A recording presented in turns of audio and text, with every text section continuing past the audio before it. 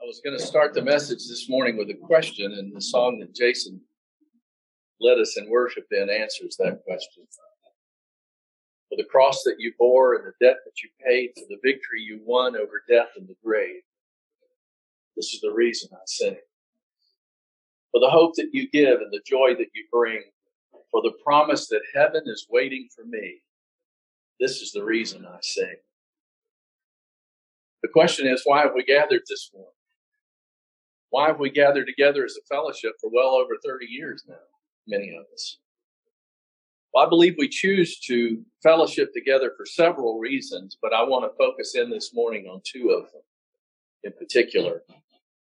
Don't mind if I turn this off? If it gets warm, we'll crank it back up. I believe we choose to be here this morning primarily to corporately worship the God that we serve and to grow in the knowledge of Him. It's the assembling together of a body of believers who gather in the name of Jesus Christ to worship God in the truth of His revealed word and in the power and direction of the Holy Spirit that produces life in each of us to the glory of God. We gather to experience and to testify to the life and love of a living Lord. The scripture tells us that our God inhabits the praises of His people. As Jason has led us in songs in worship this morning, the connection of our shared focus on loving and serving God has produced a sweet fragrance and aroma of worship that pleases God. This past week, I've been working quite a bit in the yard, and we're redoing a lot of stuff there. And one of the gardenia bushes has been absolutely covered with fragrant blooms. And by design, down at the chicken coop, we have a Carolina jasmine bush that's combating other aromas that's been blooming as well. And the smells of both of those plants, the gardenia and the jasmine, is just intoxicating to me. I love them. I think our worship is like that to God. It's a sweet fragrance to Him. And it should give us great joy to know that when we worship Him, we please Him. It brings Him joy. That should make us want to worship Him more and more. The other focus of our gathering this morning is to encourage one another through the Word of God to know Him more deeply and to follow Him more completely. It's my hope and desire that this message this morning will encourage our hearts, sharpen our minds, and quicken our spirits to desire to please and follow Him all the more in the coming week. The message this morning can only accomplish those things if it's relevant to where we're living today. Our faith should be relevant. If the message is applicable to the situations in which we find ourselves, and it must be formed and filled with the love of God. Otherwise, it's just noise. It's just talk. 1 Corinthians 13 verses 1 through 3 puts it powerfully when it says, if I speak with the tongues of men and of angels, but do not have love, I become a noisy gong or a clanging cymbal. What annoying sounds those can be. If I have the gift of prophecy and know all mysteries and all knowledge, and if I have all faith so as to remove mountains but do not have love, I am nothing. And if I give all my possessions to feed the poor, and if I surrender my body to be burned but do not have love, it profits me nothing. So it's my prayer this morning that the words I share with you are formed and filled with the love of God. I want you all to know how deeply and affectionately I love you in Jesus. I can look around this room and each of your faces brings to my remembrance moments that you have imparted life to me and to my family and borne witness to me of the love of God in your life. And in so doing, you've imparted to me the life of God. So thank you for loving God and following hard after Him. Your walk encourages me to press on and to pick up the pace. So I love you, and I want to contribute something this morning to your lives that will be relevant to what you're experiencing and living this week. And hopefully will encourage you to press on in your faith. No small task for a message, but here we go. So with that in mind, I prayed this week, Lord, what can I share today that will speak to our fellowship in this moment, in this hour where we are? Almost immediately, a question came back to me. What do you need?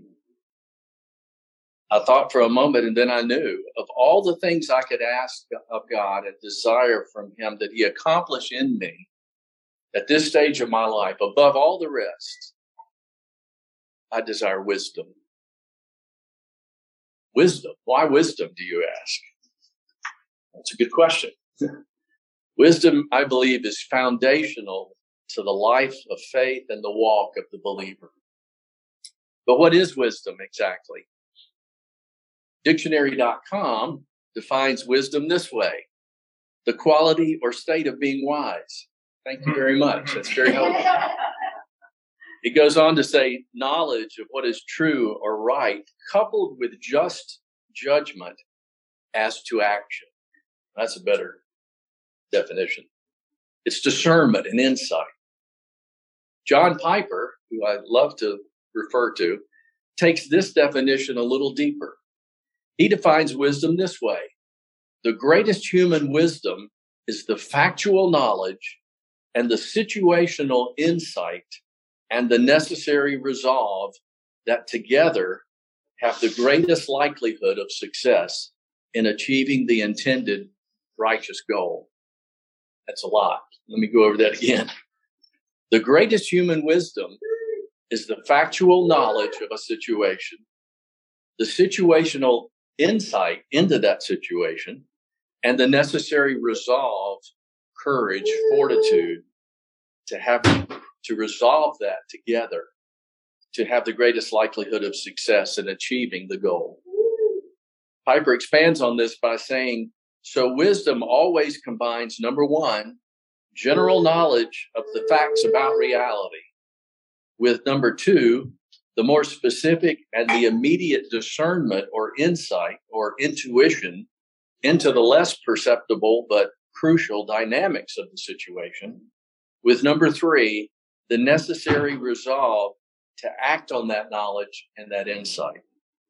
We won't act as wisely as we could if we're ignorant of relevant reality or if we're undiscerning of the immediate dynamics of the situation, or if we simply don't have the resolve to act because we're lazy or afraid. So wisdom is the factual knowledge and the situational insight and the necessary resolve that together have the greatest likelihood of success in achieving the intended righteous goal. I don't know about you. I don't know if you grasp that, but I like that a lot.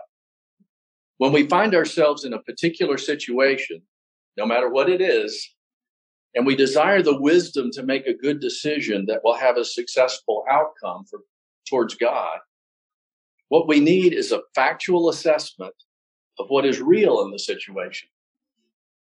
We need the insight to discern the best response or course of action to take in that situation. And then we need the courage to do what is necessary with the information we've been given.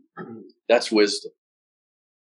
When we look at our culture and society today, how much dissonance, discord, disdain, and division could be alleviated if we had more wisdom. But that would require factual information, not misinformation or propaganda. It would require a maturity of insight and a desire for truth and love. And it would require a courage to do what is right above all else. As a society, I'm afraid that we greatly lack wisdom. We're more abundantly supplied, I'm afraid, with folly. It's generally thought, I believe, that wisdom comes with age. That may be true to some extent because of experiences. But we all know some aging adolescents running about promoting folly. The source of wisdom is deeper than merely the passage of time. It requires a growth of intelligence, humility, and heart that only comes in great measure by the pursuit of faith and a relationship with God.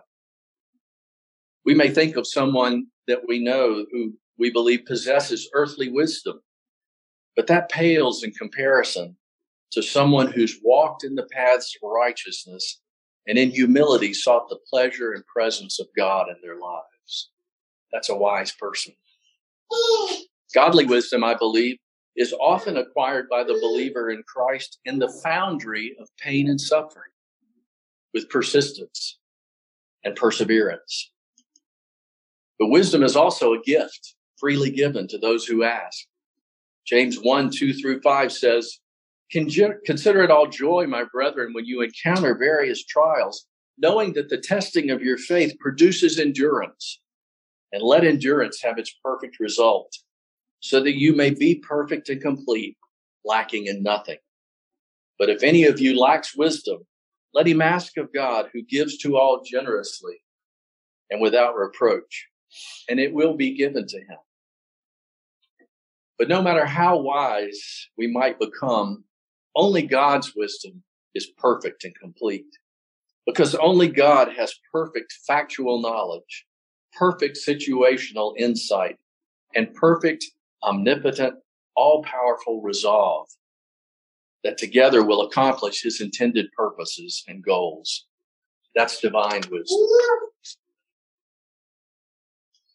God intends for us to grow in wisdom so that we might accomplish his goals and purposes in our lives. Is it not the goal of the Christian life to walk towards God in obedience to his word? To submit to the work of the Holy Spirit as he leads us into the knowledge of truth and the work of repentance and regeneration and transforming our minds and hearts to be more Christ-like in godliness and holiness to the glory of Christ? That's the Christian life. In our lifetimes, we will not accomplish perfection, but we do purpose to press on towards holiness and to do what we must. And to do that, we must grow in wisdom and knowledge. With this in mind, I want us to look at some scriptures regarding wisdom to see how relevant it is this morning to each of our lives and every aspect of them. I want to begin in Romans chapter 11, verses 33-36. "Oh, the depth of the riches, both of the wisdom and knowledge of God. How unsearchable are his judgments and unfathomable his ways. For who has known the mind of the Lord, or who became his counselor? Or who is first given to him that it might be paid back to him again? For from him and through him and to him are all things. To him be the glory forever. Amen." It does not take long for the regenerated mind of a new believer that meditates day and night on the law of the Lord to begin to sense the great depth of the riches of the wisdom and knowledge of God. His wisdom is unfathomable. Its depth cannot be reached. As Holocaust survivor and believer Corrie ten Boom once famously said, "There's no pit so deep that God's love is not deeper still." God is always deeper. Deeper than our sorrows, deeper than our needs, deeper than our pain, deeper than our sufferings, deeper than our situation. Wisdom mines the depths of God in search of his grace and mercy in our lives. You know, there are many paradoxes in the Christian life. To live spiritually, one must die to oneself. To save our life, we must lose it. To receive, we must give away, etc. Wisdom has a bit of a paradox to it too, I think. The things of God are foolishness to the natural man. And the things of the world are foolishness to the spiritual man. In order to understand the wisdom of God, one must possess the Spirit of God. And the wisdom that God gives the believer is a mystery. It is hidden wisdom, which then, when found in the life of a believer, is for his or her glory, for a fruitful and successful life that results in attaining full and everlasting happiness in the presence of God. Want to find happiness? Find wisdom and walk in it. That's what the scripture teaches.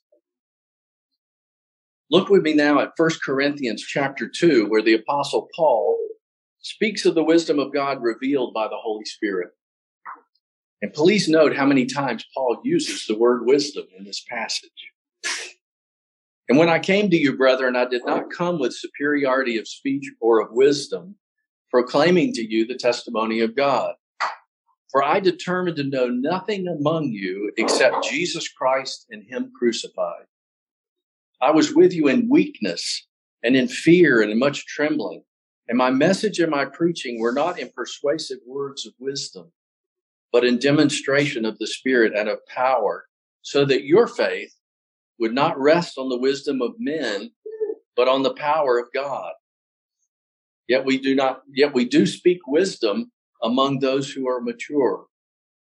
A wisdom, however, not of this age, nor of the rulers of this age, who are passing away, but we speak God's wisdom in a mystery, the hidden wisdom, which God predestined before the ages to our glory. The wisdom which none of the rulers of this age has understood. For if they had understood it, they would not have crucified the Lord of glory.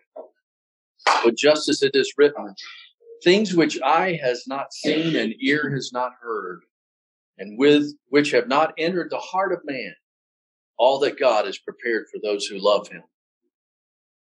For to us God revealed them through the Spirit. For the Spirit searches all things, even the depths of God. For who among men knows the thoughts of a man except the spirit of a man, which is in him? Even so, the thoughts of God no one knows except the Spirit of God. Now we've received not the spirit of the world, but the Spirit who is from God, so that we may know the things freely given to us by God, which things we also speak, not in words taught by human wisdom, but in those taught by the Spirit, combining spiritual thoughts with spiritual words. But a natural man does not accept the things of the Spirit of God, for they are foolishness to him, and he cannot understand them, because they are spiritually appraised. But he who is spiritual appraises all things, yet he himself is appraised by no one. For who has known the mind of the Lord that he will instruct him? But we have the mind of Christ. Wisdom is a mystery. Godly wisdom is hidden wisdom. I remember distinctly as a senior in high school, earnestly desiring to know God the way that some of my classmates did. Their faith was real. It was genuine and it was infectious. I'd been given a Bible a few years earlier when my mom sent my sister and I to summer Bible camp at the local Presbyterian church. So I opened that Bible desperately wanting to understand what my friends had that I did not have. I tried reading it, but it made no sense. It was just words on a page that did not speak to me. A few weeks later, in real desperation for answers in my life, I fell to my knees beside my bed and I cried out to God, God, if you are real, please reveal yourself to me. Show yourself to me. Please forgive me for the sin in my life and make me a new person, because I don't like this guy. The next day I opened that Bible again, and now the words seemed to jump off the page at me. It was a totally different experience. Suddenly there was context to the content, and I soaked up the word like a dry sponge. A natural man does not accept or understand the things of God. They are foolishness to him. He cannot understand the things of God apart from the Spirit of God that reveals them. I had to be spiritually born in order to begin to understand spiritual things. This probably doesn't apply, but if you're here this morning and there's a hunger and thirst in your soul that you don't quite understand, but you know that there's something missing in your life, perhaps this is your answer.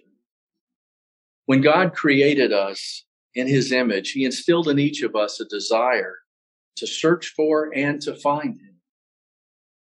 King Solomon in Ecclesiastes 3:11 said it like this: God has set eternity in our hearts. You may remember in a message a few weeks back where I referred to the quote attributed to Blaise Pascal There's a God-shaped vacuum in the heart of each man which cannot be satisfied by any created thing, but only by God the Creator, made known through Jesus Christ. Men and women all over the world attempt to fill that heart vacuum with all sorts of idols, possessions, money, drugs or alcohol, lust, power, etc. But only God can fill that vacuum. It's God-shaped. Apart from Christ, there will always be something missing in our hearts. When we humble ourselves before Him and ask Him to forgive our sin and our rebellion against Him, we ask Him to come into our hearts and make us new creatures that we might live to know and serve Him. God will always honor that prayer. Every time. 2 Corinthians 5:17 through 19 tells us, therefore, if anyone is in Christ, he is a new creature. The old things have passed away. Behold, new things have come. This is the glory of the gospel. Now, all these things are from God, who reconciled us to Himself through Christ and gave us the ministry of reconciliation. Namely, that God was in Christ reconciling the world to Himself, not counting their trespasses against them. And He has committed to us the word of reconciliation. That's the word that I'm speaking to you this morning. Be reconciled to God. Seek the Lord while He may be found. Call upon His name while He is near. As the old hymn says, I have decided to follow Jesus. I have decided to follow Jesus. I have decided to follow Jesus. No turning back, no turning back. Though none go with me, still I will follow. Though none go with me, still I will follow. Though none go with me, still I will follow. No turning back, no turning back. That decision to follow Christ is the first step into eternity in Him. It's the beginning of a peace that can only come to a soul satisfied by God Himself.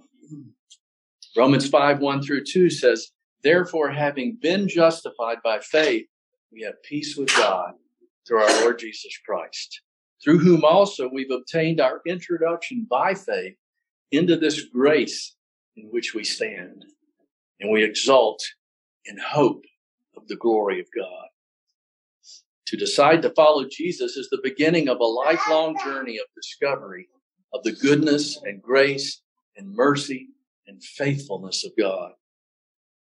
It's also the beginning of godly wisdom.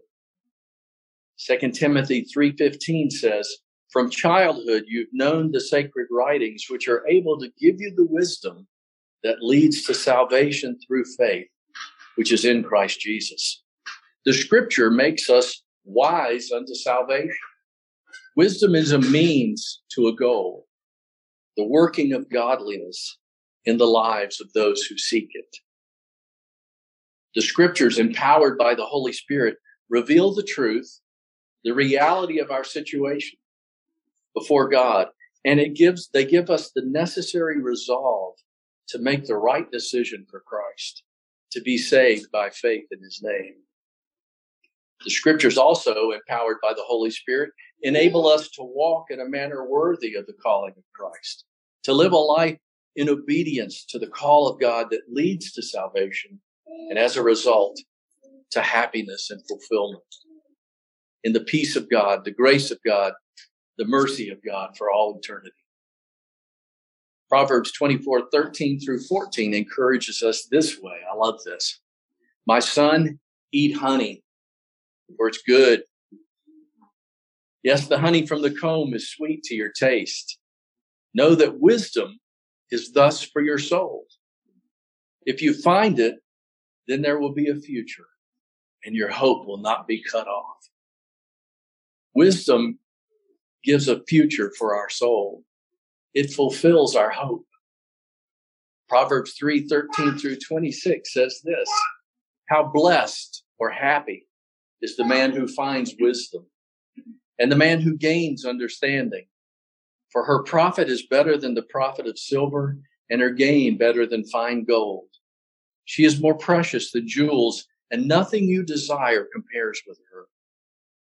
Long life is in her right hand, and in her left hand are riches and honor.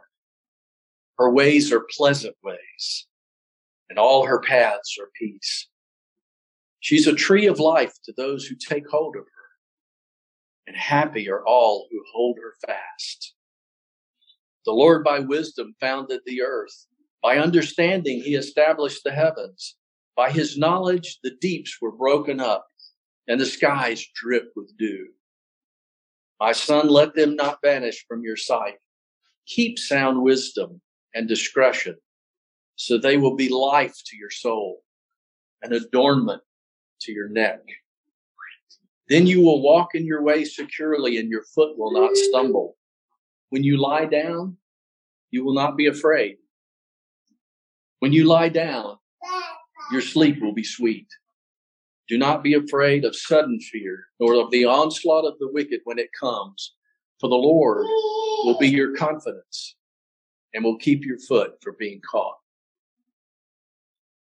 What tremendous promises await those who pursue the wisdom and understanding that are only found in God by the Holy Spirit. John Piper has said, biblical wisdom is not a dead-end street leading to a cul-de-sac of misery. I love that. It's the path to deep and lasting happiness. Meditate on these words again. Long life is in her right hand. In her left hand are riches and honor.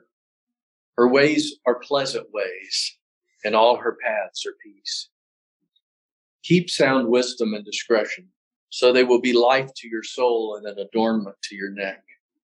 Then you will walk in your way securely, and your foot will not stumble. When you lie down, you will not be afraid. When you lie down, your sleep will be sweet.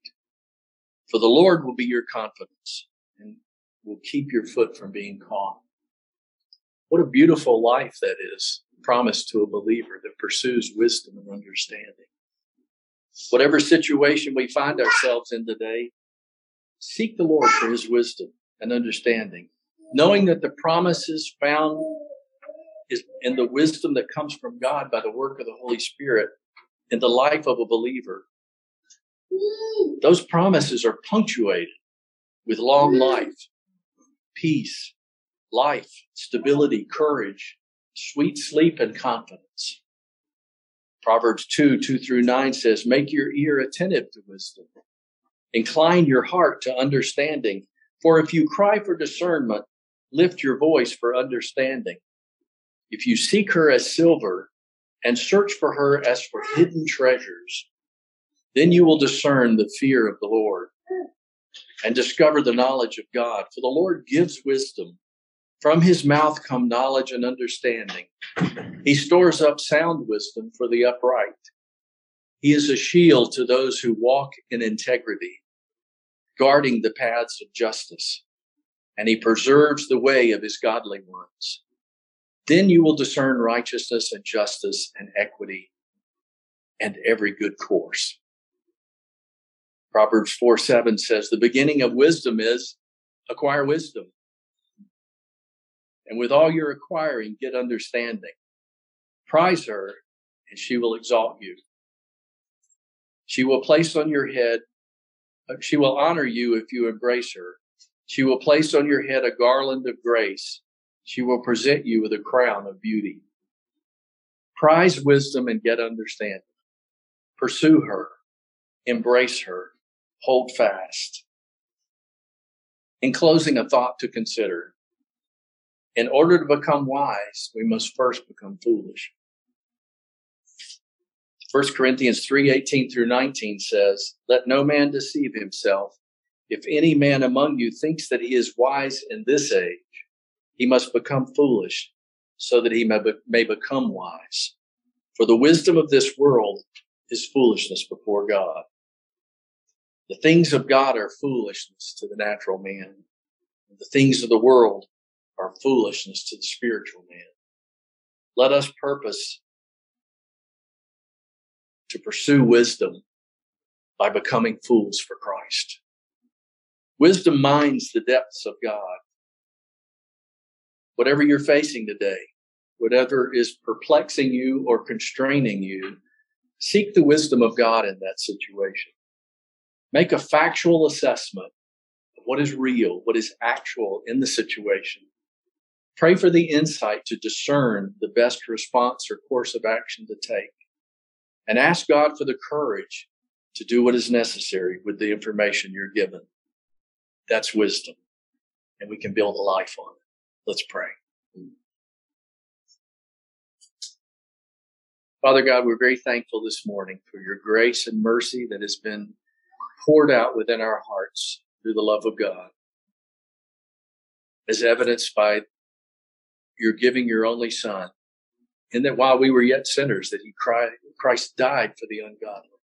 That's us. We thank you for your grace and mercy extended to us that has given us life in Christ. We desire that our paths would be paths that would bring you joy and pleasure, that we would make right decisions in every area of our lives. And I know we will stumble. You know we will stumble. But the more and more that we mine your depths, the depths of your wisdom in Scripture, as revealed by the Holy Spirit, the more steady our steps will be, the paths of peace that will open up to us, the success that will come, and the happiness as a result, because we're walking in step with you. So, Lord, I pray for each of us here this morning that whatever we encounter this week, you'd give us the wisdom to take a moment before you, evaluate the reality of the situation, to receive the spiritual insight that we can from the Holy Spirit about the situation, and then give us the courage to act on what you tell us to do. Help us to live in that way that is wise before you, as submitted, obedient, loving children of an amazing and loving Father. God, our lives are so full because of your grace. We have hearts that are full this morning because of your goodness to us. We just desire to be more pleasing to you. We commit ourselves to that in Jesus' name. Amen.